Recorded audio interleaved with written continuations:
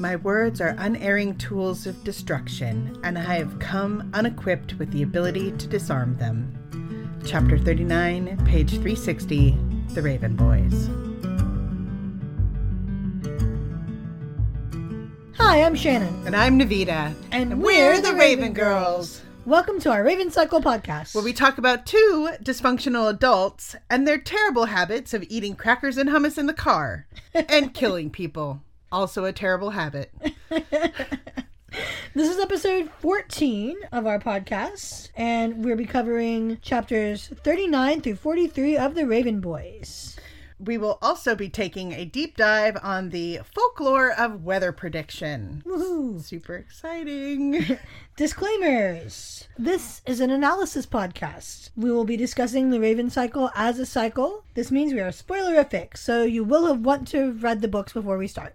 We will use pronunciations from the audiobooks, and page numbers are referenced from the paperback editions. And a disclaimer from me, this podcast has a teen plus rating. There will be canon levels of adult content, including beep, beepity beep beep, Oh, God. beep, Ronan swearing, 300 Foxway drinking, Kavinsky lewdness.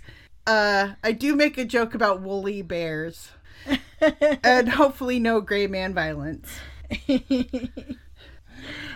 All right, let's get into the episode. Let's do this. I just wanted to say first that this is the penultimate episode to season 1. Such a great word.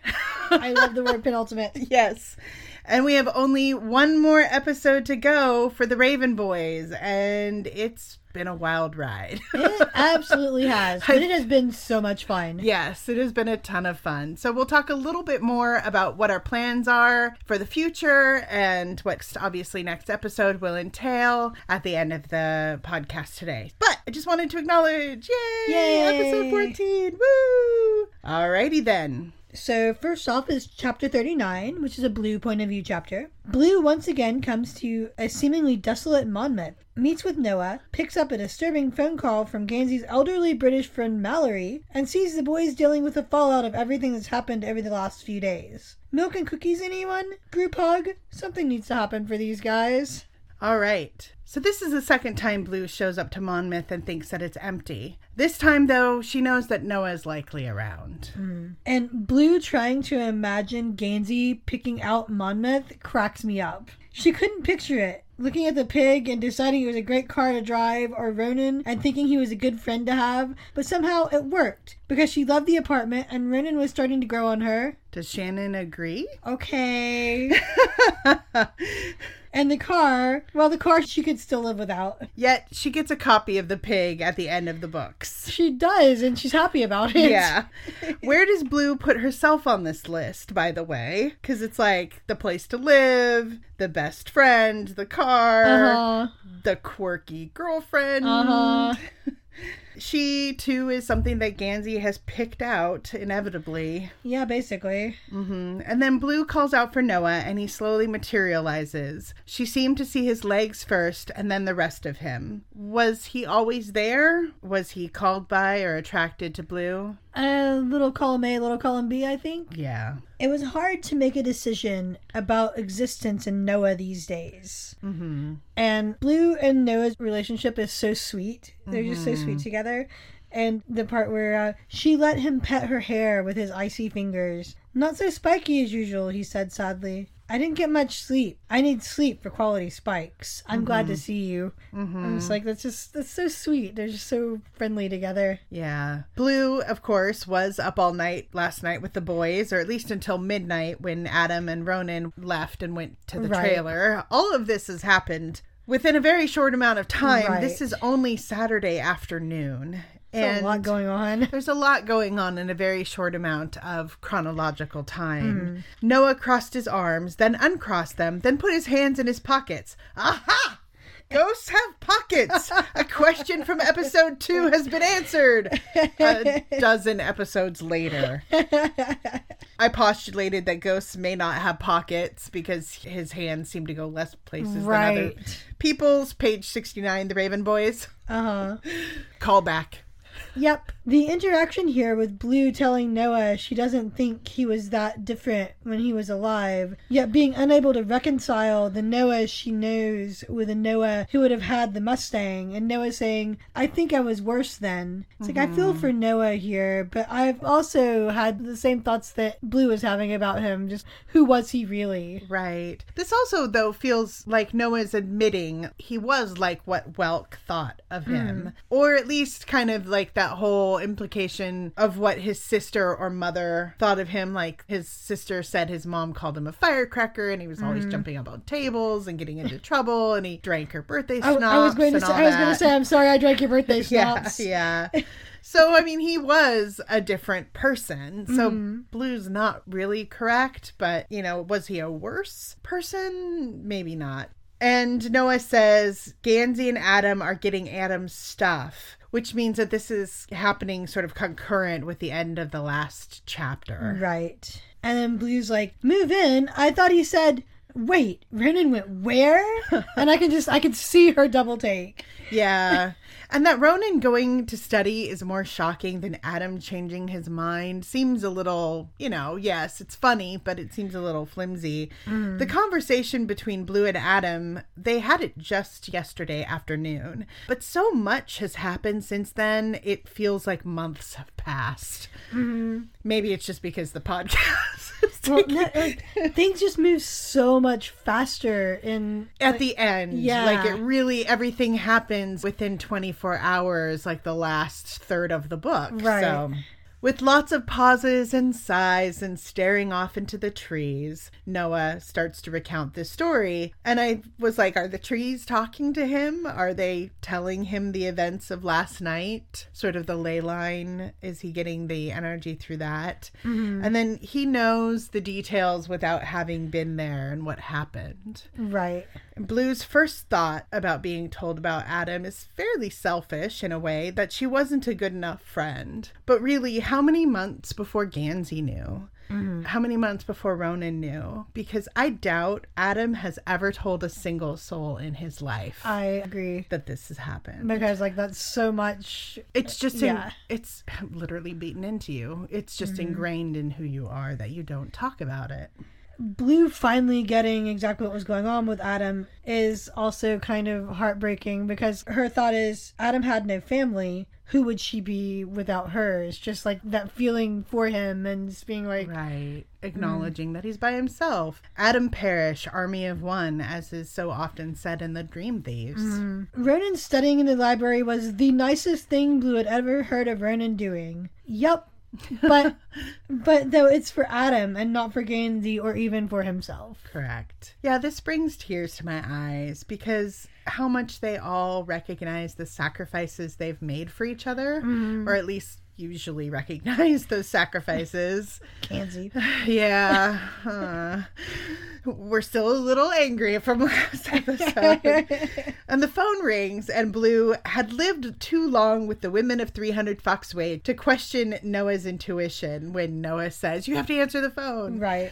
And Noah is leaning pretty heavily on his ghosty powers now that we know what's going on with him. Right. And of course, there's some flickering in and out just because his body's been moved. They're briefly stymied by the locked door of Monmouth, but shouldn't Noah just be able to phase through and unlock it from the other side? Yeah, probably. He doesn't have to jimmy it from this side. He could just go to the other side. And on Gansey's desk was a rotary phone, completely in keeping with Gansey's love of the bizarre and barely functional. Okay, Blue?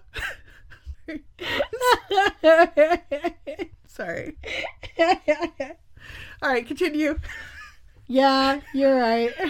I think they all love that. Oh, I know. They're all bizarre and barely functional.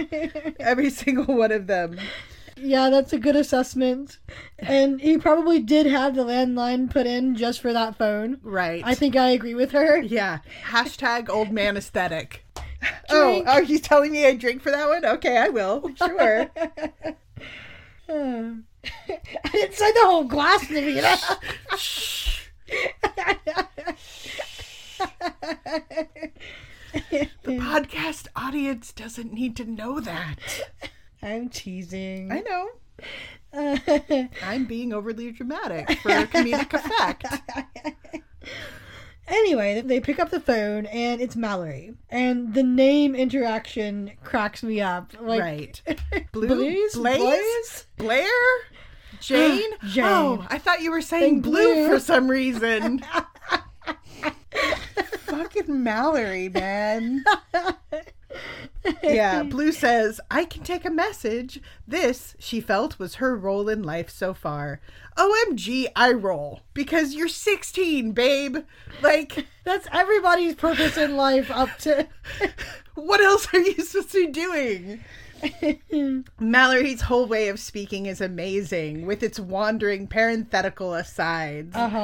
And Blue grabs a piece of paper that Gansey had already doodled on, and I find that so endearing that he doodles. Too. So Mallory tells Jane that he and a colleague attempted the ritual to wake the ley line, and it went badly. Like, his colleague lost all his skin badly. Right. Mallory seems kind of calm for that to have happened. More worried about Gansey finding out the gory details because of Gansey's thing about death. Gansey is capital D death. They're sort of inextricable. Yeah, kind of. And Mallory says about the ley lines, they may be magic, they may be science, but they are undoubtedly energy. Mallory chuckled. It was a sound a lot like sucking just the whipped cream off of hot chocolate. Look, if this is the way Maggie thinks chuckles sound, no wonder she hates the word. Yeah. This is so gross. This is right up there with the vacuuming potato salad. Ugh. So gross.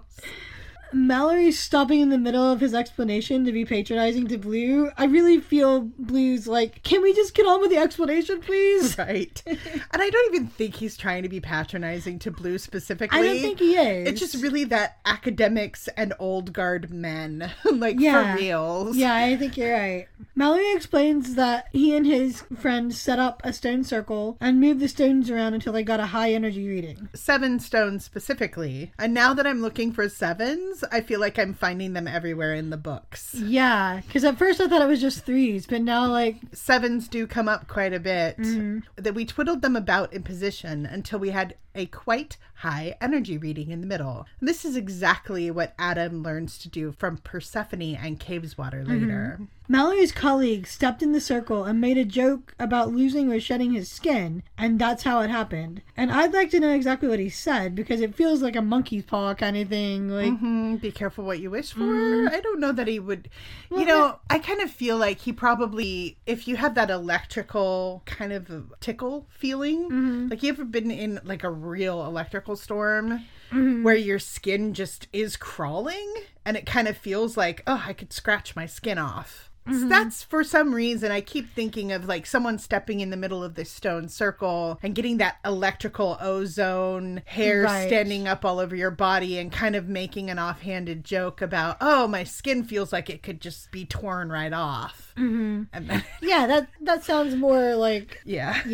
And then Mallory says, you know how young people are. Gansey himself can be quite one for the levity. I feel like I should reverse drink for Mallory calling Gansey a young person. Because, as we know, Mallory is the oldest. And apparently, these things are quite literal. As literal as Ronan, Adam muses about Caveswater later, which is just a huge goddamn blinking spoiler sign on page 382. And then she hangs up the phone with Mallory and she hears some noise outside of the boys coming back. And she hears a door slam. As usual, I wish I had some actual architectural plans of Monmouth. She heard the door clap shut on the first floor and feet stomping up the stairs. Yet the last time she was here, she made it very clear she had never seen the first floor. So if you have to go through the front door to the first floor to go up the stairs, I always picture... Anyway, like, it's just one of those things. Nobody reads the books as closely as you do, Navita. Yeah, they do. There are fans that read them just as closely. Otherwise, they wouldn't be listening to us. This is true. So Gansey arrives, having been fighting with Adam, and Blue sees him pull a cordial smile from somewhere and wonders why Gansey would have had to learn to do that. And I'm thinking, as a politician's son, that makes 100% sense to me because he was in a constant spotlight. She thinks, why a boy with a life as untroubled as Gansey's would have needed to learn how to build such a swift and convincing false front of happiness was beyond her. First, he hasn't had an untroubled life at all. Mm-hmm. And second, we've discussed at some length how Gansey has been taught repress emotions by his family. Right. Gansey's life just looks untroubled. Correct. Because especially he's a from looking white, at it, rich dude. Yeah. White cis especially rich looking dude. at it as someone not in the upper class, seeing it is like, because money makes everything better, right? Right. You know? At least, you know. I mean, it does, but it makes you not have to worry about money. Yeah. Anyway, so Noah's voice and nothing more manifested at Blue's ear. A cold, cold whisper. They fought. Mm-hmm. Noah has seen this before. He knows without being told. Mm-hmm. And Ronan bent double under Adam's duffel. Man, my heart clenches because everyone thinks Ronan won't do a damned thing for anyone, and it's just not true. Adam's Transformer. I'm like, aw, yay, Transformers. And also a note, the police car Transformer is called Barricade, and that feels somehow appropriate for Adam. Right. And I was thinking it was also possibly a subtle callback to the events of the previous probably, night. yeah. Adam looked at Blue, unsmiling, as if he didn't really see her. Then he replies after a marked gap. Adam's in shock, disconnected, not inhabiting his body. Mm-hmm. Ronan, ha, ha, ha, in time with his trudging feet. He's being mocking, but why? Is it the tension in Adam? Is it the exchange between Blue and Adam? Is it deflection of the tension in the room in general? It could be any or all of these them. things. And then the four of them split again like they did in Cave's Water, with Gansey and Blue in one room and Ronan and Adam leaving. And Blue pulls out the note and says, this guy called. The way she'd written it made it look like the doodled cat was calling it out. Yeah. I find this adorable. Mm-hmm. And then the apartment felt empty without the others, like they'd gone into another world instead of another room. And my thought was, Gansey needs them, but you pointed out, remember, this is Blue's point of view. Right. I think it's so obvious the disconnect between Adam and Gansey right now. Right. That having Adam be so distant and disconnected probably does feel really uncomfortable for them. Gansey kicks off his shoes and under his breath he said, "Yeehaw." He must say this often enough that it's become a running joke between him and Adam in The Raven King. Gansey, you nerd. Uh-huh. And then Blue, you seem upset. Gansey, do I? It's more deflection. Absolutely. And then Gansey throws himself onto the bed and mutters into his sheets. What now? Blue says, with a lot less pillow in your mouth this time. This is so funny to me. It's like I could just see it. I can totally see it. Like, he's so dejected. And he's just done. He's just like, yeah. It's been a rough couple of days. Oh, God, yes. I mean, he still has a broken thumb. BT does. Like, he spent all night in the hospital last night. And the night before. Well, no, it's the same night. He went to the hospital, went to 300 Fox Way. They split up. He went to Monmouth. Ronan and Adam went to the trailer. Gansey had to take Adam to the hospital. It's the same night. He went to the hospital twice in the same night. Once for himself and once for Adam. Holy cow. Yeah. Like, really, it all has happened all in 24 hours. And then Gansey looks up at Blue and says, my words are unerring tools of destruction, and I've come unequipped to disarm them. Can you believe I'm only alive because Noah died? What a fine sacrifice that was, and what a fine contribution to the world I am. And I'm like, maybe you're right, Gansey, but take the next step and figure out what you can do and what you can give to be a fine contribution to the world, to make it worth it. Right. And also, you're 16 or 17? 16 at this 17. 17.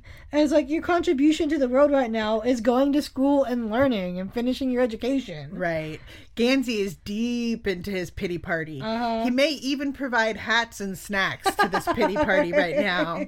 Also, you're basically saying here what I said to Blue above when she was being self-pitying.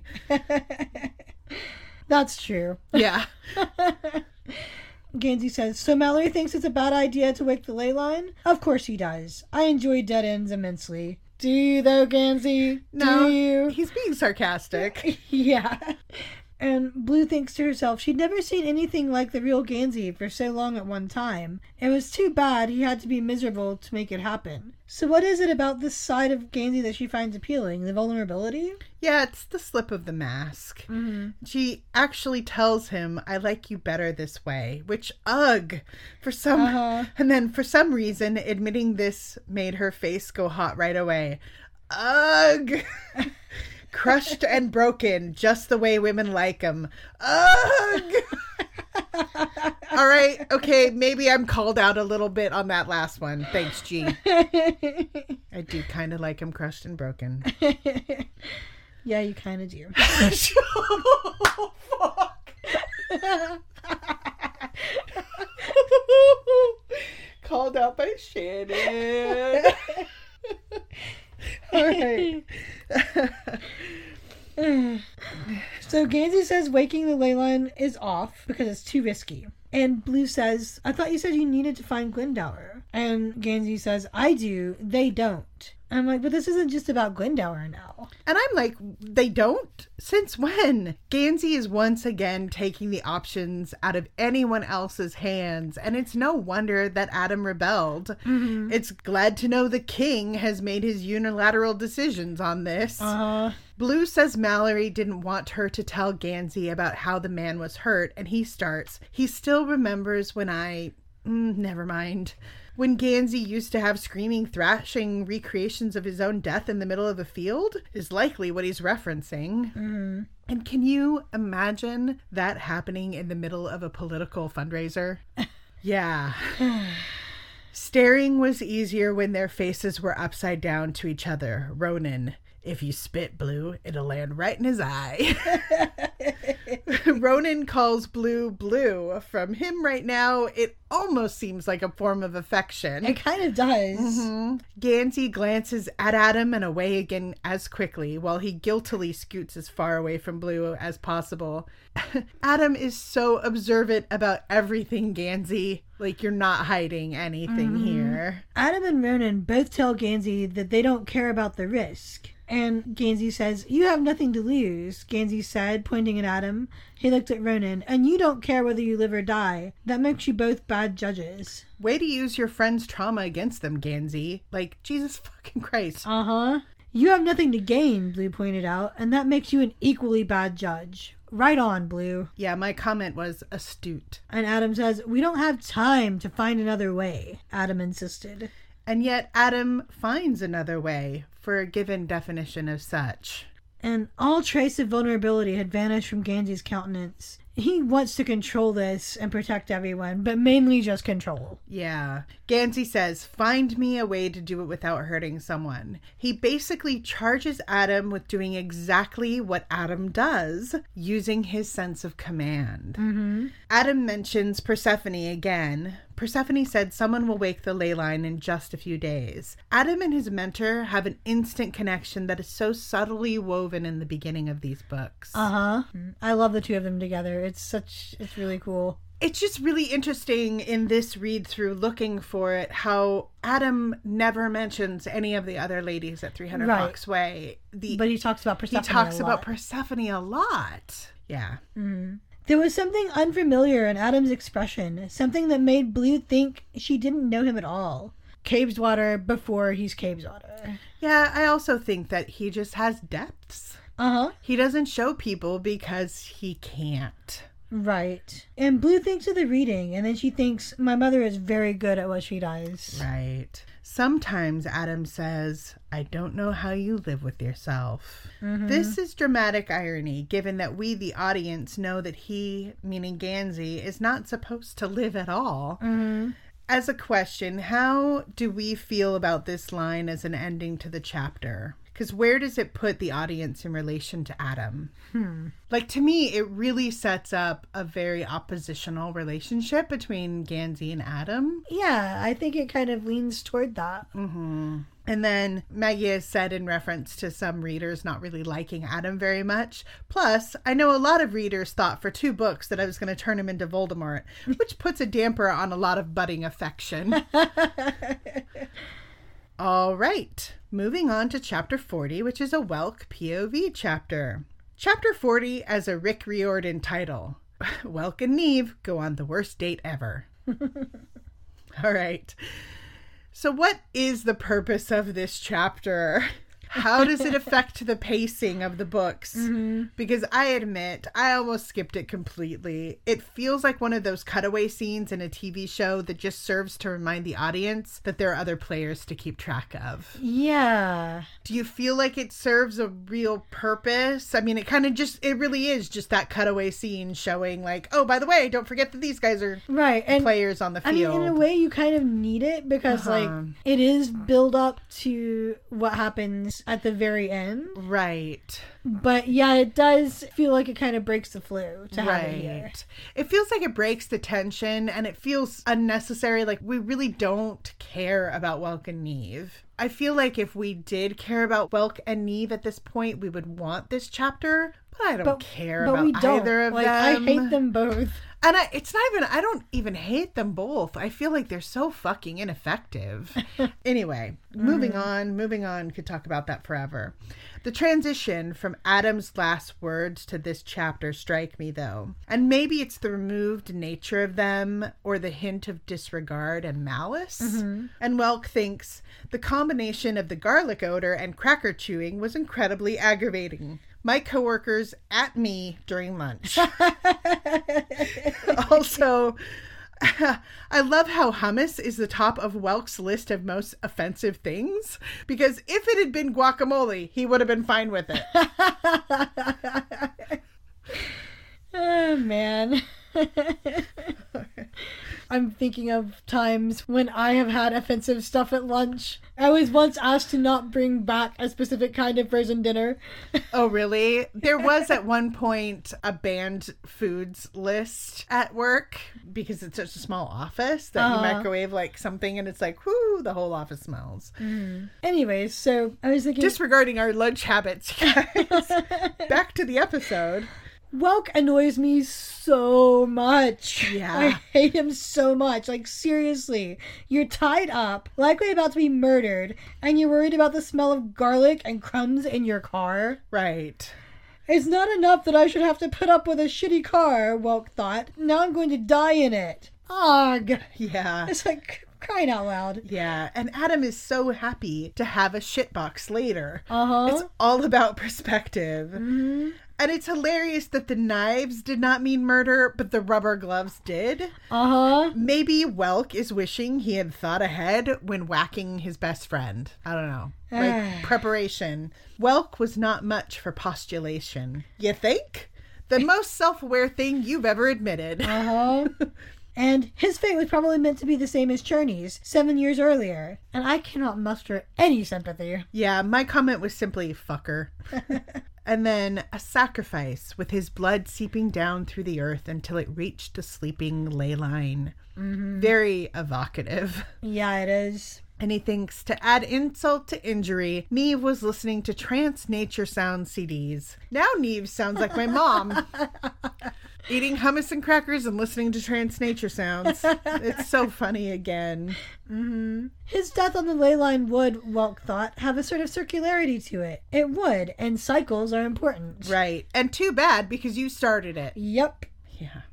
But Welk didn't care for circularity. He cared for his lost car, his lost respect. Welk only cares about Welk. Yeah, and respect is also what Neve is supposedly seeking. He cared for languages dead long enough that they wouldn't change on him. Aha! An actual insight into Welk. He hates change and has been traumatized by the abruptness of it in the past. Right. He cared for the guacamole. Me too, man. Me too. Guacamole is the best. I love avocado. So fucking good. And also, Neve hadn't tied him tightly enough. And it's sort of another cliffhanger. So on to chapter 41, which is a Blue Adam POV chapter. Blue retreats to her beech tree in the backyard, where Adam finds her. After some talk of kissing and tarot cards, Blue gives Adam the advice, keep being brave. Later that night, Adam wakes to everything he's lost and figures he doesn't have much else to lose, so he packs up and heads out to find Welk before Welk can find Cabeswater. Yep. So this chapter shares a POV between Blue and Adam. And why do you think that the POV is shared here? And what ties them together? Why wouldn't they be two separate chapters? I'm not sure. Yeah, and in the timeline, this is later in that afternoon and Saturday night. So it's really short timeline. Blue returns home to try to get some homework done, but she found herself spending less time solving for X and more time solving for Noah or Gansey or Adam. And I can see how stuff could be distracting. Yeah. And Persephone said you were out here, says Adam, again talking about Persephone. He just hung there at the edge of the shadow. Adam connects with Persephone so early, even here. Also, the shadow is definitely a representation of how Adam is feeling inside right now. Blue glances over her shoulder to make certain that the tree hid them from the house. Don't you think they know, Blue? Even if they can't see you, one of them at least knows that he's out there, and that's mostly a guarantee that they all know. Yeah, absolutely. Blue thought about saying, I'm so sorry about your dad, but instead she just stretched out a hand toward him. Adam gave an unsteady sigh of the sort she could see from 6 feet away. Wordlessly, he sat beside her and then laid his head on her lap, his face in his arms. This is exactly what Adam needs right now, and what his friends should be giving him. And I'm like, Blue, give Gansey tips, because this is what he needs. And your hair is the color of dirt, Blue tells Adam. And so I actually went online and I looked for Google, please tell me the color of dirt in Virginia. And I found a video of soil judging in Virginia. Don't ask me. I'll post the video. Where it's this very sort of tawny clay color. But I also got in touch with a friend of mine who lives in the Shenandoah Valley. Okay. Very close to where Maggie does. And I said, will you please take a picture of the dirt for me? And she's like, yes, after I take a nap. So she took pictures, and it is this like almost mahogany red color. And I'm like, okay. So I kind of always pictured it sort of between that tawny sand gold color with a little bit of the mahogany red in there. So definitively mahogany red in the Shenandoah Valley. Since the color of Adam's hair is always a question. And then Blue says, mine should be that color too, because Adam says that it knows where it came from. His hair knows where it came from. But Blue is, after all, a tree, and trees come from dirt. Right. And I wonder if Blue is consciously bringing up that Adam's hair is the color of dirt thing, so she can give him that mine should be the same color then line to gently remind him that he has nothing to be ashamed of. She's like, I'm not from the rich boy stock either. Right. She's relating. Right. Adam says, sometimes I'm afraid he'll never really understand me. And from Blue's perspective, this is probably about Adam's father.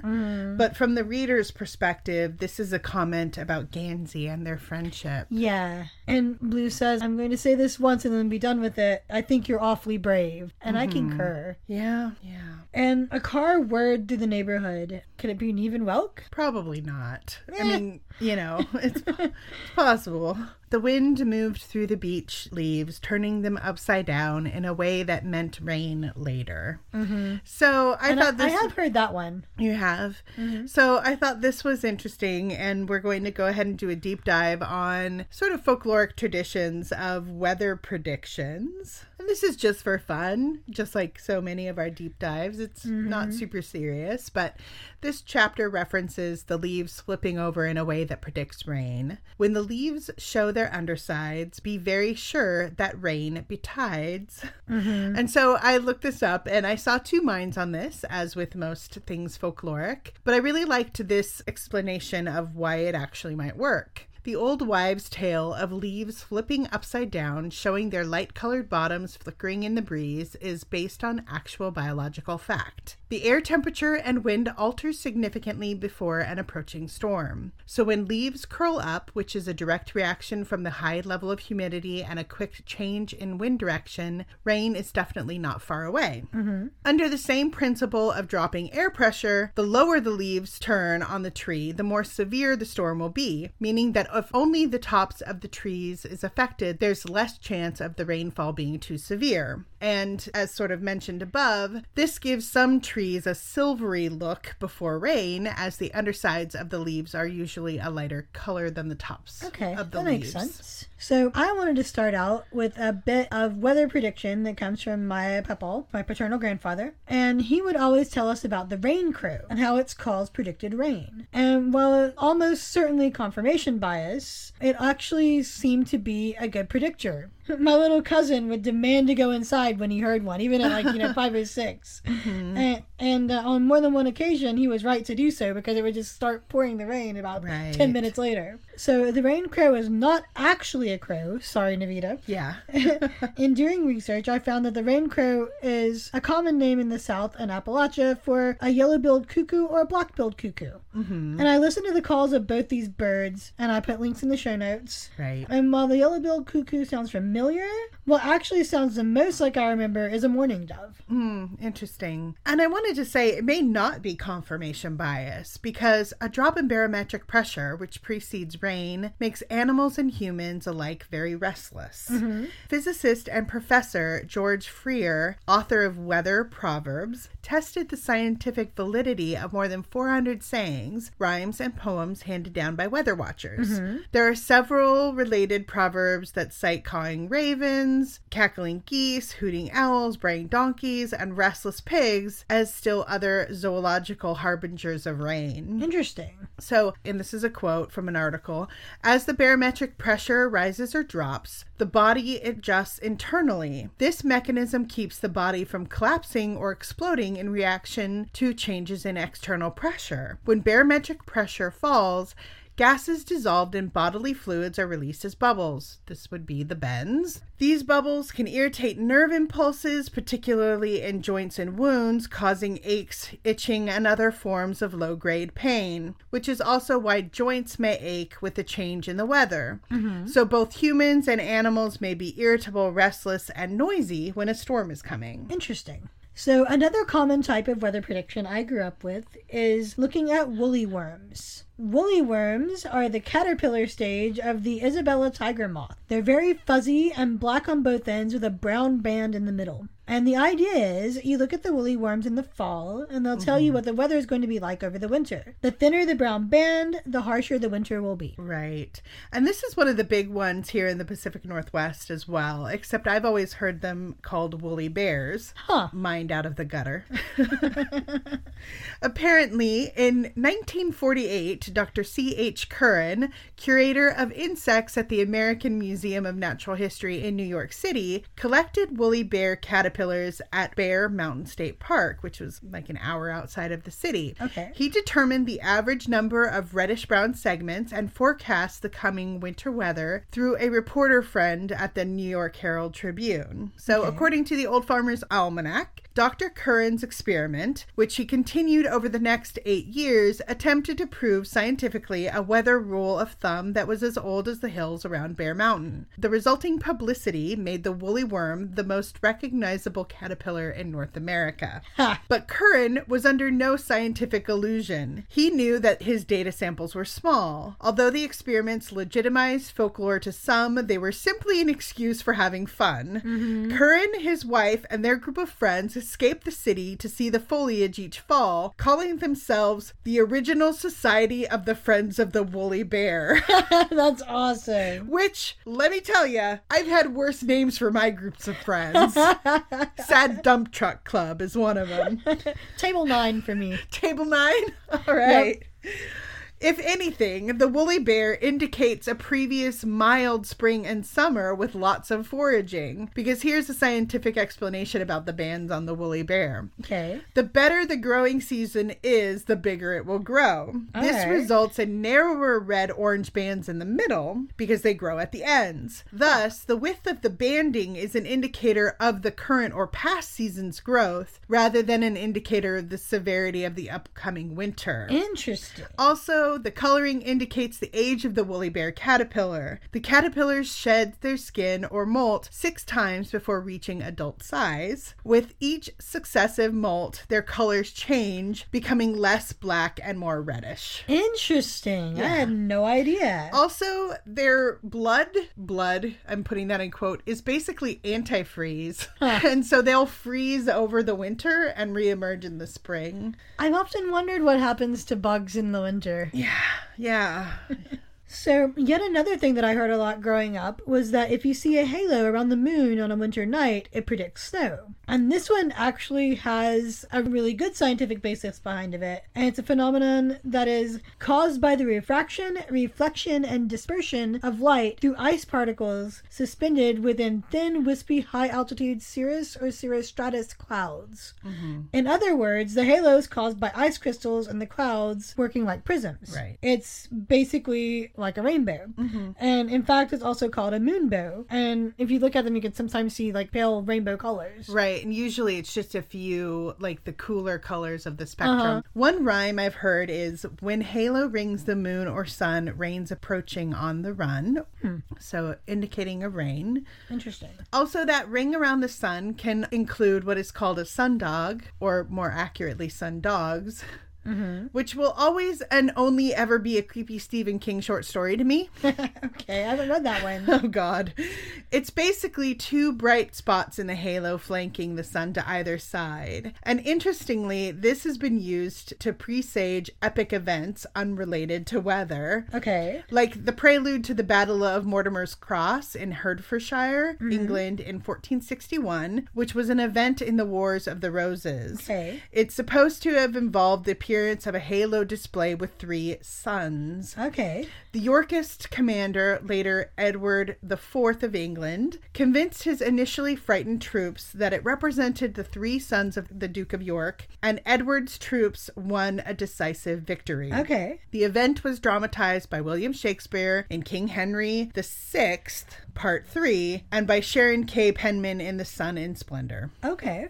So the last one I can think of is a favorite of my mom's. Mm-hmm. My mom has told me for as long as I can remember that willow leaves predict the last snow. The last snow of the year will come just after the willow leaves are fully out, about 2 inches long. Mm-hmm. Again, confirmation bias, but it always seemed to be the case. Of course, willows are one of the earliest trees to leaf out in the spring, so the timing works out. It just so happens that winter is ending just about the time the willows have leafed out. Right. And a plant-based one for the Pacific Northwest has to do with the rowan or the mountain ash. Mm-hmm. A popular and more local winter weather precursor is the idea that bountiful mountain ash berry bushes found in the Pacific Northwest is a sure sign the coming snow will be heavy. Okay. Biologically speaking, there isn't a way for the rowan tree to know the snowpack in the Cascades will be high. Mm-hmm. A high berry yield only means the growing season was long. Mm-hmm. On the years you see plenty of mountain ash berries, you can be confident that the summer has been warm and wet, but don't put any confidence in the idea that the coming winter will see more snow than normal. Right. And then, of course, the most famous bit of weather forecasting folklore in the United States, Groundhog Day.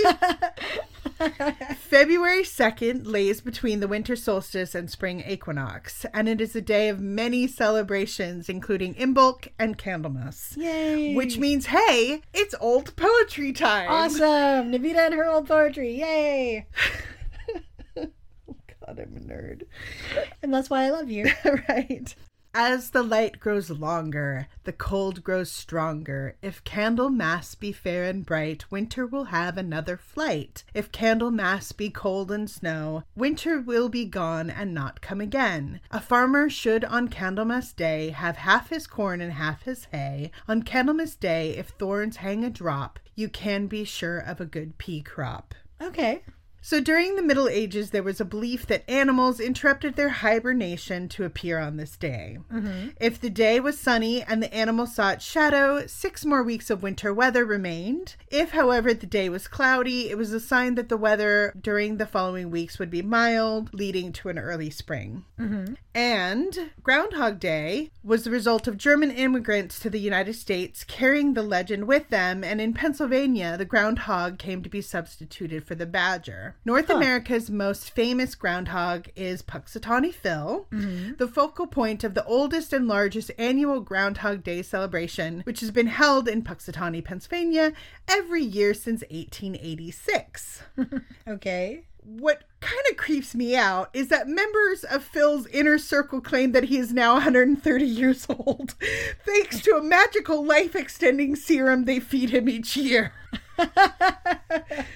Okay, and that his predictions are 100% accurate. However, an assessment of the records indicates a correlation of less than 40%. So basically, reverse what you see. And you're more likely to... Yes. Yeah, exactly. And also, wouldn't it be local?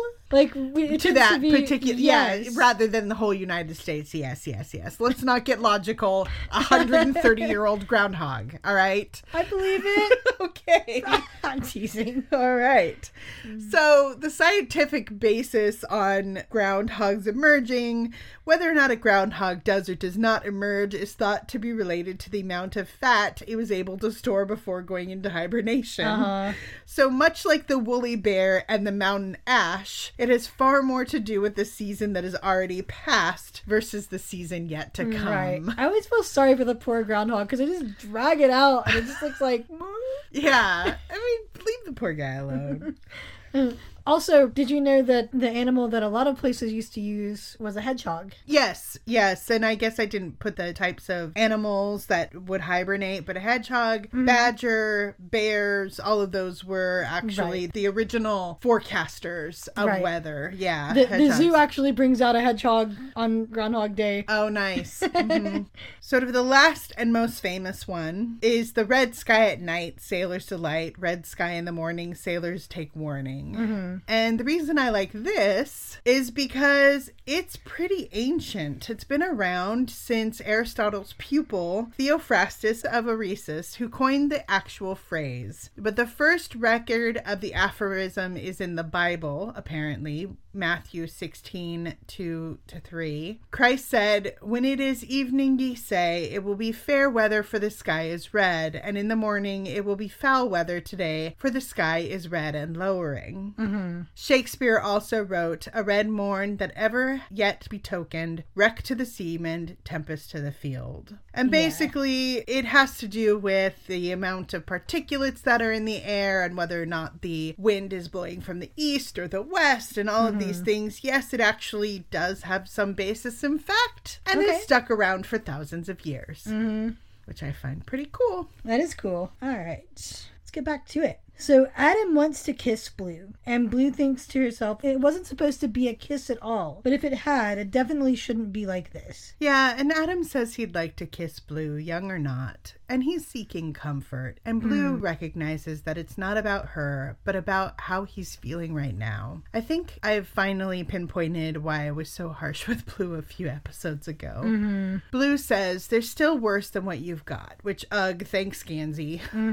I know she's talking about the possibility of death by murder lips, but from the side that doesn't know about murder lips, it sounds like the old "other people have it worse than you do" adage, and it's just, again, the worst thing to say. She wondered what it would have been like to kiss this hungry, desolate boy. That echoes the beautiful quote from chapter 39 of The Raven King. They were both hungry animals, but Adam had been starving for far longer. I'm kind of sad for both Adam and Blue here. Because Blue wants to be there for him, but she knows that, like, that's not the way. So Adam looks to Blue for advice. under the pretense of saying he forgets how Moira told him he's supposed to solve his problem. Right. He says, at the reading, the choice I couldn't make, which was that Two of Swords choice between two different people, a brother and a father. Blue's side, this is what all this was really about, and she had known it all along, even if he hadn't. It's that feeling in her that I feel sad about, because, yeah. But I don't really think that it was all about that. No, for me, I mean, I truly believe that Adam is interested in Blue, and he would be going to her for comfort, especially because she is removed from what happened previously. And she reminds him that he has to make a third option, and gently teases him to bring a notebook next time so he remembers. Yeah. And I don't know that Adam's actually forgotten, but now he looked at her, but she wasn't sure he was really looking at her. And again, he's distant and unseeing. Yeah, he's going through some stuff right now. I mean, her fingers and skin longed for the boy she'd held hands with days before, but he didn't seem to be the boy standing before her. And he absolutely is not. Right. And I don't know what changes him more. What happened shortly before this, or Cave's Water? I mean, I really do think it was what happened before this. Cave's Water, it's the natural progression of the action that happened the night before. Right. Adam's hastily constructed smile was thin enough to break, and it reminds me of the thing was, Ronan knew what a face looked like just before it was about to break. He'd seen it in the mirror often enough. Adam had fracture lines all over him. And Adam asks, so you think I should listen to your mom? And Blue says, you should listen to me. Keep being brave. And I'm like, that's good advice, Blue. And it's true, they really do care about each other, even if it's not going to end up being a romantic relationship. Right. And then we switched to an Adam POV. There was blood everywhere. It would make sense for Adam to dream this right now, with Gansey dying after the fight he and Gansey had just had. His subconscious is dredging up his anger and fear. Gansey, who convulsed in the dirt. The convulsions imply wasps to me. But how could wasps ever be Adam's fault? Right. And this dream, I'm guessing it's his vision from the nightmare tree. Correct. And also, as you said before, it mirrors the scene in the church later. Correct, yeah. He felt like he levitated, too little light, too much space overhead, no sound of his breath coming back at him from the walls. So desolate and so disconnected. And it's like, oh my God, you poor kid. It's homesickness for a place that was never really a home. Yeah, logically, Adam knew that he had Stockholm Syndrome, considered it a kindness when his father didn't hit him. He knew the damage went deeper than any bruise. He would endlessly dissect his reactions, doubt his emotions. He is so shut down. He's never been loved or cared for or supported. And those people who were supposed to do so were the ones who crushed his spirit. And I just don't get the people who say Adam is whiny and undeserving. Me neither. Yeah. And the part where he's worried about whether or not he's going to hurt his own kids. Yes. This hits so deep, and he's such a good dad to Opal. So loving and supportive. He tries so hard to relate to her in a way that she needs. It's just like, fuck. All he could think was, my mother will never speak to me again. I'm homeless. And this line just hurts so much. Yeah, this fucking child, he's a 17-year-old boy. He should not be dealing with this. Welk was out there, and he'd been searching for this for even longer than Gansey. Adam doesn't know this, but this isn't really true, because Welk only actually picked the search back up a few days ago. Right. And I don't think he searched all that long before. And it was so casual when he was with Noah. Like, they did it as a lark. It wasn't super serious. But Adam thinks, surely, left to his own devices, he'd find what he wanted sooner than they would. No, he won't. Welk is super incompetent. Yep. And yet Adam still decides he has to wake the ley line and beat him to it. Yeah. Adam thinks of a list of things that have changed the course of his life. The last time he was hit by his father, he and Gansey becoming friends, the shaved head boy in the store, and Ronan standing up for him. Mm-hmm. And the list of things Adam wants is so simple and basic, it just breaks my heart. Everyone else wants Glendower for something big. Adam just wants his basic needs met. Most of them. Right. Oh, cheers. Yeah. Right now, Adam wants to survive. Mm-hmm. I find it interesting that he wishes now that he had hit his father himself. And then he thinks he wants to go home, to go home, to go home. And Adam thinks there just wasn't a way that he would put Gansey in peril. He's justifying it to himself as protecting Gansey. Mm-hmm. Gansey could afford to wait. Adam couldn't. It somehow reminds me of the saying, I'm too poor to pay attention. Right. And Gansey can afford to wait, both monetarily and emotionally. Mm-hmm. He doesn't have that list of wants that Adam does. He doesn't need to fight to survive. Mm-hmm. It's not even wants, it's needs. Yeah. Very basic. Mm-hmm. Maslow's hierarchy. Adam's like at the bottom of the pyramid right now. Adam starts packing, unsure what he will need, and slides the gun out, a black, sinister shape on the floorboards. It's also described like the demon. Yeah. It was Adam's father's gun, and though he wasn't sure his father would ever use it on his mother, he wasn't taking the chance. Poor kid. It's like Gansey takes a lot of responsibility he doesn't need to, and Adam just has it thrust upon him from everywhere. Right. And Gansey tells Adam he has to get rid of the gun, maybe he can bury it, and Adam says, and have some kid find it? Mm-hmm. It's like some kid like you, Adam? Yeah. Adam didn't want to bring it along with him tonight, not really, but he didn't know what he'd need to sacrifice. And that just gives me chills. Yeah. This is a really tough question because we don't see it on the page, but would Adam at all be thinking of killing himself? I think it's definitely crossed his mind, like if that's what he feels like needs to be done. Yeah.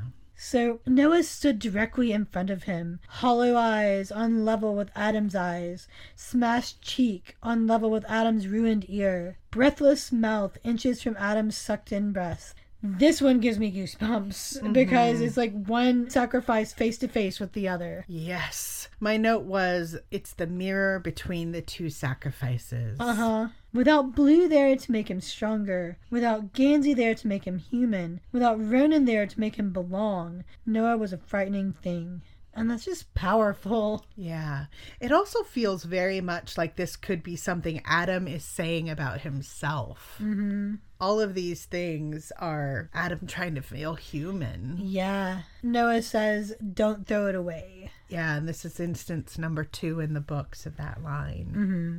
I'm not betraying him, Adam thought. You are. We're still doing this together. You're not. Only when I come back we'll be equals. You already were.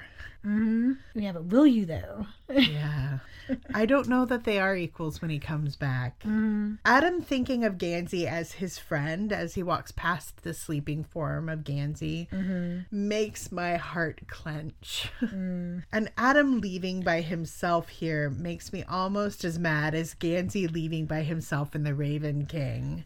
And it brought me to a revelation. So Adam leaves on his own in the Raven Boys. Ronan is on his own in the Dream Thieves. Blue has to be on her own to save her parents in Blue, Lily, Lily, Blue. And Gansey leaves for Glendower by himself, although he finds Henry in the Raven King. Yeah, they all have to be on their own to make that final step. As he left, the only sound he heard was the whisper of the night wind through the trees of Henrietta. That's such good foreshadowing because Cave's water is whispers. Yeah, my note was Cave's water calls. All right, chapter 42. It's a Gansey POV. Gansey wakes in the middle of the night and finds that Adam is gone, taking the Camaro and possibly whatever was left of Gansey's heart. Time is circular, and it seems this night will be replayed more than once. So Gansey wakes up to what he thinks is the moon shining in his eyes, but as he awakes, he realizes it was light of some kind, but not the moon. Yeah, this is the second time that Gansey wakes up in the middle of the night with the moon on his face. The first being page 86. Gansey woke in the night to find the moon full on his face. It's a direct repeat. And because I'm that kind of nerd, I looked at a moon chart for 2012 to see if the moon phases lined up. Sadly, they do not. The light that woke him is probably the headlights of the Camaro, although I find it interesting that it's described as something like a light, and then Noah is mentioned directly afterwards. Right. The hair on the back of his neck rose as well. The cloud of his breath hung in the suddenly cold air in front of his mouth. Noah's voice said, "Adam." Okay, that's creepy as all get out, and I don't know that I can handle a ghost best friend. Yeah. Gansey checks in Noah's room and finds Adam missing. He hadn't meant to leave for good. Not everything's packed. Gansey then wakes Ronan for Adam, which is a mirror for the time when he woke Adam for Ronan. Mm-hmm. This is also that third time we see him going into Ronan's room in the middle of the night. Mm-hmm. Outside, the rain misted down, a fine spray that just made halos around the distant house lights. I like the feel of this description, though I think I may have lived in the Pacific Northwest too long because this feels wintry to me. Mm-hmm. But spring is the rainy season in Appalachia. Interesting. Gansey looks outside as described. Somehow he already knew what he'd find, but still the reality was a jolt. Adam has hotwired the Camaro, which of course he knows how, and of course it would be easier than the BMW. Yeah. The roar of the engine starting was probably what had woken Gansey in the first place. Probably, but like as we mentioned before, what he thought was moonlight could have been the headlights from the car. The car, yeah. The moonlight merely a memory, he says, or he thinks. It seems to be a reference to time being circular. Mm-hmm. It wouldn't have hurt if it was Ronan, wouldn't it? Yeah. This was the sort of thing he'd expect from Ronan. And here we're teased the plot of the Dream Thieves. Uh-huh. But it does hurt from Ronan, as we discover later. Yep. In about, 2 episodes. Yep. I did tell him, right? I did say that we were to wait. It's not that he didn't understand me. Gansey, what are you really mad about here? I think Adam was right and you want all your ducks in a row. Full control over everything. Neither of them are listening to each other in any way, shape, or form. Something kept fracturing inside of him, Gansey thinks. Adam's fracture lines could be referenced again here, or maybe it's just the acknowledgement that they are all fractured and broken. And then saying makes it so. Adam's gone to wake the ley line. So, chapter 43 is a Blue point of view chapter. Moira visits with her daughter in Blue's room, and the air is cleared a little between them. Blue hears more about how her mother and father met, and how sometimes the 300 Foxway ladies are more specific than they'd like. It comes down in the end to Moira recognizing that Blue is tied up in this, and the best Moira can do is try to warn her of the fallout. I feel like the opening of this chapter mirrors and is almost a reversal of the opening of the last chapter. Right. Because Blue is up already, but Moira at least puts up a pretense of expecting her to be asleep. And the light is real and in the room rather than being like... Yeah, and the last time this happened to Gansey, the immediately following chapter is Blue also waking up. Yeah, that's true. And it being the dark and shadowy room, etc. Right. Moira comes in and sits on Blue's bed, and Blue thinks there's nothing unfamiliar about this quiet between them. And this feels like home to me because I also spent hours growing up just sitting near my mom quietly as we read. Read together. Yeah, Moira and Blue are really lovely together. They're so comfortable. And I absolutely love the phrase, Moira was looking as soft as a poem in the dim light, that Blue uses to describe her mom. And then, now that Blue was human-sized... And I wrote, now that Blue is hobbit-sized. Oh, it's like a kitten.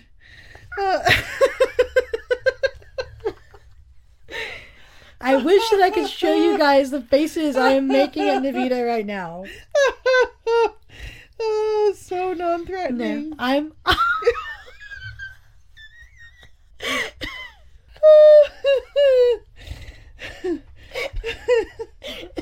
I put that in Okay, there. so you know how we promised no gray man violence?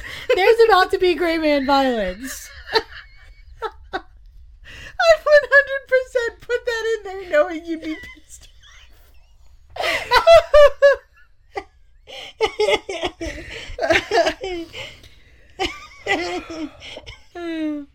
Just a reminder, Blue and I are the exact same heights. All right. Whew. So, after a few moments of fretting, does Maura know everything about what's unfolding? I don't know that she knows everything. Mm-hmm. It would be kind of difficult for her to know everything. Right. Mm-hmm. And the room was lit to a dim green. Blue in her plantness. Right. And I always wanted to do something to my room like Blue has done to hers, but with an animal theme instead of plants. Yeah, it wasn't until this read through that I realized that Blue has surrounded herself with a literal representation of a forest. Uh-huh. Blue had pasted canvas trees decorated with collaged and found paper leaves, and she glued dried flowers over the entirety of her closet door. Mm-hmm. It seems very Cabeswatery to me. And Blue had lived here the entire 16 years of her life. Blue is 16! Here it is, once again in text. She starts out as 16. God. We skip a year. I know. Fucking magic. It's fucking magic. So Maura tries to use Santa Claus as an explanation of like her thought process behind keeping Blue out of the loop. And Blue says, "Mom, I found you and Calla wrapping my presents when I was like 6. And it's like Maura's small parenting fails. Yeah. It was a metaphor, Blue, is probably the most mom thing Maura has ever said, in my opinion. Yeah. Blue calls her father Butternut, and Maura glowered at the door as if Calla stood behind it, and I can so picture that. Yeah.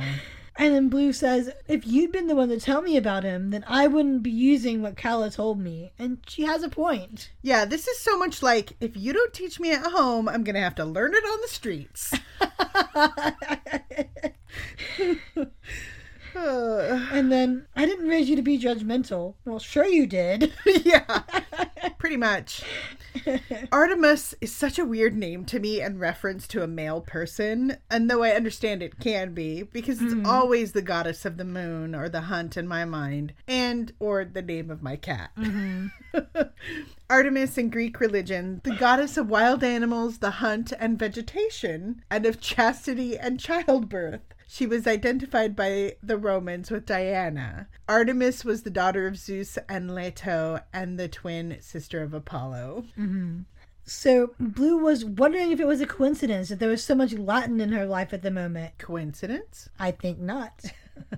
Gansey was beginning to rub off on her because coincidences no longer seemed so coincidental. Mm-hmm. So Maura starts to explain and says that Calla, Persephone, and I were messing around with things we probably shouldn't have been messing around with. And Blue asks, drugs? No, rituals. Are you messing around with drugs? No, but maybe rituals. Drugs might be better. I'm not interested in them. Their effects are proven.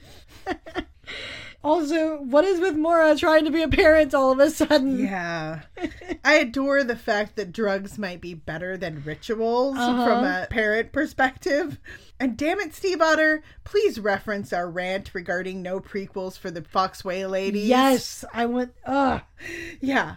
Maura lays on the bed, and Blue notes that she had copied a poem onto the ceiling just above her. This is the second time Maura is referenced with poetry, and I'm starting to wonder if it might be a hint towards the Gray Man. Possibly. Maura explains that she thinks Artemis was trapped in Cabeswater, and a ritual they did released him. Although she wouldn't have known about Cabeswater. Right. But yes. And Blue's like, you didn't ask? And Maura says, we didn't have that kind of relationship. And Blue says, I don't want to know what sort it was if it didn't involve talking. And I'm like, yeah, me neither. That's a valid concern. Yeah. And I wonder why Maura was so able to accept Artemis unquestioning. It's like magic akin to fey glamour. I just don't get it. Yeah. Calla also seems to think that Maura lost her head in this relationship, and it seems that Maura is generally a very practical person, much like Blue herself. Right. She says, people bothered him. He thought we should be more concerned with the world around us. Artemis is shown here to be sensitive and anxious, which he is later as well. Blue is a little distressed to see the unsteady press of Maura's lips. And Mora says, "You're a lot like him." Well, she's a lot like him as Mora describes him, not like we actually see him later. Her tree light side is what she inherits from him. Right. There's a big cognitive dissonance, which we've touched on briefly, between Mora's memories and the reality we get to see later. He would have liked to see your room with all the shit you put on the walls. Gee, thanks. And I totally get the parents trying to compliment. I'm just not understanding you at all. Yeah, I personally thought this was a hilarious comment on their relationship. You're a very strange child. Mirrors, half human, half Tyrialente.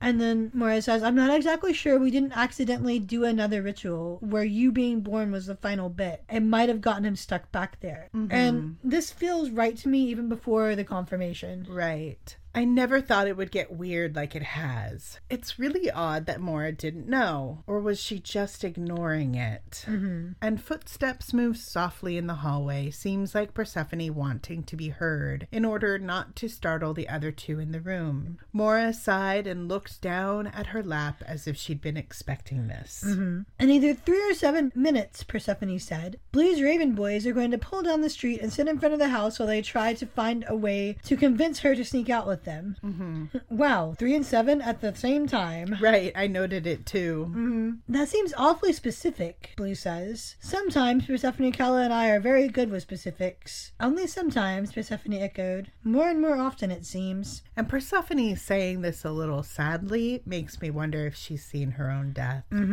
Things are changing. Reminds me of the something starting. Right. And then Calla appears, saying Neve has scuttled the car, which is an absolutely amazing word used to describe someone deliberately sinking a ship. And Mora again looks to her lieutenants for confirmation, and Persephone says, in essence, you know I can't tell you we're wrong. And Mora says, I hope you know how big this thing is, Blue. Blue said, I have an inkling. All right. Well, that's the end of all the chapters. Woohoo! Woohoo! Made it through. Shannon, do you have a most valuable character? I'm going to say Noah. Noah. All right. That is not who I have. All right. Who do you have? Give your reason. Just because this is another set of chapters where Noah is kind of almost working behind the scenes to keep things rolling. Like, he lets Blue know what's going on. He's the one who wakes Gansey to, like, let Gansey know that Adam is gone. In a lot of similar ways, my MVC for almost the same reasons. Okay. I pick Adam. Because even though he is incredibly sort of disconnected, he is still going to drive the story into the next place that it needs to go. He is dealing with the fallout of everything that happened in the last couple of chapters in the last episode. Right. It's almost like he's working in the background of the scenes. Even though we have a couple of Adam POV chapters, it's like very sort of brief. But it's like you can see Adam's brain ticking forward. And that ticking forward, it's what's going to ultimately take him to the next level. And what's ultimately going to take the story to the next level. And Noah working behind the scenes is great. But he's like working behind the scenes to propel Adam's story. That's true. So I would vote for Adam on this one. I think you might be right. Okay. Awesome. Yay. And also, like, that's a really compelling argument. And I don't think Adam has had it before, and Noah has. Yes, Noah has had it before, but I really do think it's interesting because Adam is disconnected. Like, he's so disconnected from the other characters. Right.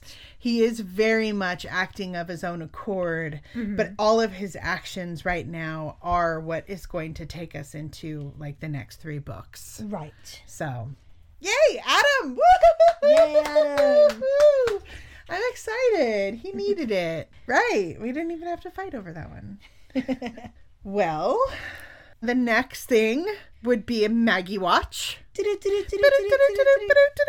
And speaking of Adam, look, if you have not been on Tumblr for the great "Is Adam Parrish a daddy or a twink?" debate, I don't know what to tell you. I didn't know there was a big debate. Yeah, well, so, yeah. I don't even want to get into the backstory of it. I will just leave that where it is. Maggie has made some, like, her own thought. Okay, fine, I'll get into it. Maggie posted something on Twitter that was basically, what's the worst thing that the fandom has ever done? And Maggie said, told me that they call Adam Parrish Plant Daddy. And somebody else posted like, oh no, Adam is a twink. And Maggie, I'm sorry, this is big news. And Maggie said he works 3 manual physical jobs. Not that he's a daddy, but basically like he comes down on the twunk. Shannon is just like so horrified right now. It is so priceless. I wish this were video. I am enjoying this so much. I don't even know. This is a hot topic this week. Is Adam Parrish a daddy or a twink? I don't even know what those terms mean. Oh no!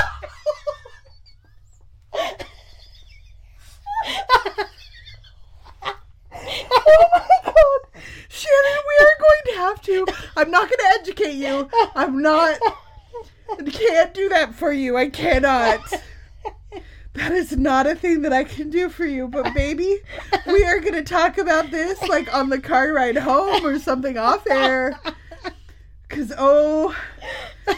I mean, I think I kind of know, but Oh my god. Whew. Okay, moving on. We're going to move on. We're just going to move right on. Supporter shout-outs. So I'd like to say thank you to V for Van on Twitter for retweeting our audio posts. That is a huge help for us getting new listeners. We really, really appreciate those reposts and retweets of the audio links and things like that. And also, I just want to give a widespread thank you to all of the people who have newly joined us because we are so happy to have you here. Absolutely. And then some final notes and announcements. As I said earlier, episode 15, which is next episode, is going to be our last episode of season 1 of the Raven Boys. Woohoo! So, we expect to take a few weeks off in order to prep for covering season 2, which would be the Dream Thieves, including picking deep dive topics and breaking the book into episodes that make sense. So, we'd like to encourage folks to keep an eye on our social media if you're not already, because we will A, be announcing when we're coming back, and B, we're planning a few promotional things to kick off the beginning of season 2. So, that's really exciting. Possibly some giveaways and things like that. Woo. And also, if you have a few extra minutes, now would be the perfect time to leave us a rating or review in your favorite podcast app. iTunes is great because it has the most reach to new audiences, but honestly, anywhere you get your podcasts usually has some way to leave a rating. And if we get some new reviews, the momentum will help carry our numbers through into season 2. Yep. So thank you so much for doing that. Thank you guys. We love you. Yeah. All right. And with that, thanks for joining us today. Our next episode will cover chapters 44 through the end of the Raven Boys. And instead of a deep dive next time, we are going to do some wrap-up questions on our feelings about the Raven Boys. Maybe things that we noticed this time that we hadn't noticed before, or just how we think about the book in general now that we've covered it. And about season 1 of the Raven Girls and how that went. Woohoo. And our recording schedule is several weeks ahead of the release schedule. So again, follow us online for announcements, particularly with the hiatus, so that we can tell you when we're coming back. And feel free to send us your thoughts because we do love speaking to you. I know that I've got a few people I need to reply to on Tumblr, but we love having your contributions to the conversation with questions and theories and fancasts and all of that kind of stuff. You can find us practically everywhere on social media at Raven Girls, RAVINGIRLS. On Twitter at Raven Girls, on Tumblr at ravengirls.tumblr.com, Facebook at facebook.com/ravengirls, and you can reach us directly at ravengirls@gmail.com. And you can reach me at substanceparty.tumblr.com or via Gmail at substanceparty with all of the A's taken out, substnceparty@gmail.com. If we've referenced a post or article in the podcast, we will do our very best to include the source links of those in the show notes. The Raven Cycle and all affiliated properties are copyright Maggie Stiefvater and Scholastic Incorporated. We hope you've enjoyed today's episode, and until next time, whoop whoop Raven Girls!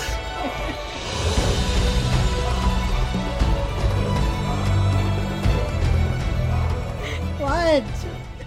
What did you say in the car? What the fuck are you talking about? Yeah. Story of my life. What the fuck are you talking about? You're just like, beep.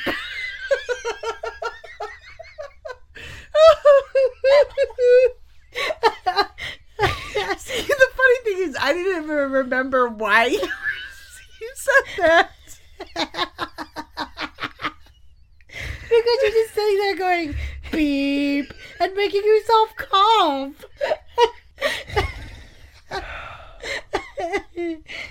For no discernible reason. How long have you been friends with me, Shannon?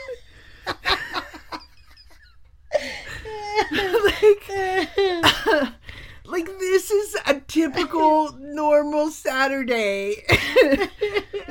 What did Navita do last Saturday? She went beep a lot, multiple times, and she wasn't even censoring herself. Nope.